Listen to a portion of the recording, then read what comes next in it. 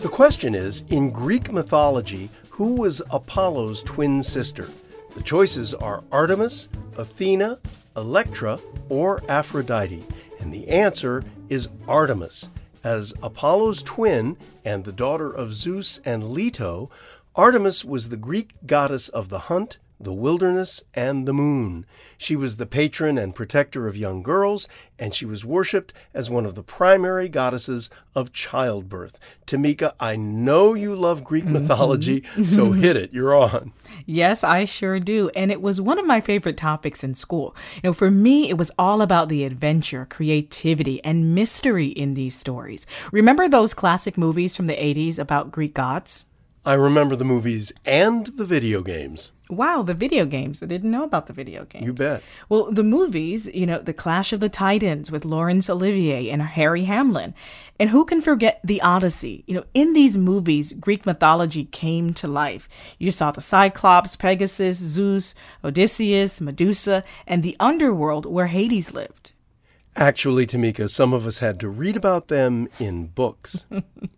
Well, I got the pleasure of seeing it in the movies, and out of all of the deities, Artemis is respected the most, mainly because the Olympian goddess is believed to be pre-Greek. I can see why she was held in such high regard. Think about it. She was the goddess of childbirth, the hunt, chastity. She ruled over wild animals, protected children, and relieved disease in women. Her domains were food and life. Well, those are good markets to corner. They sure are. Every god and goddess was recognizable by the powers they possessed and by what they wore.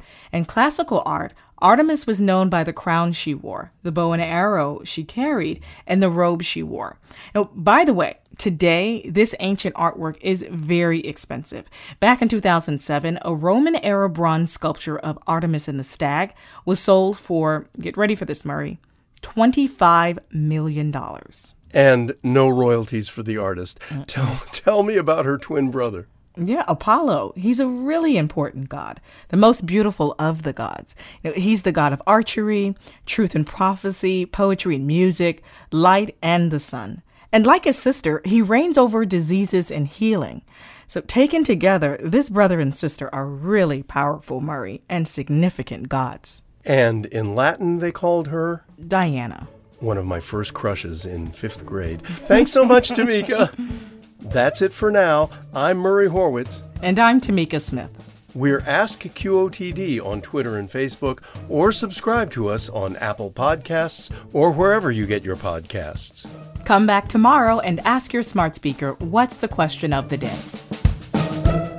Learn something new every day.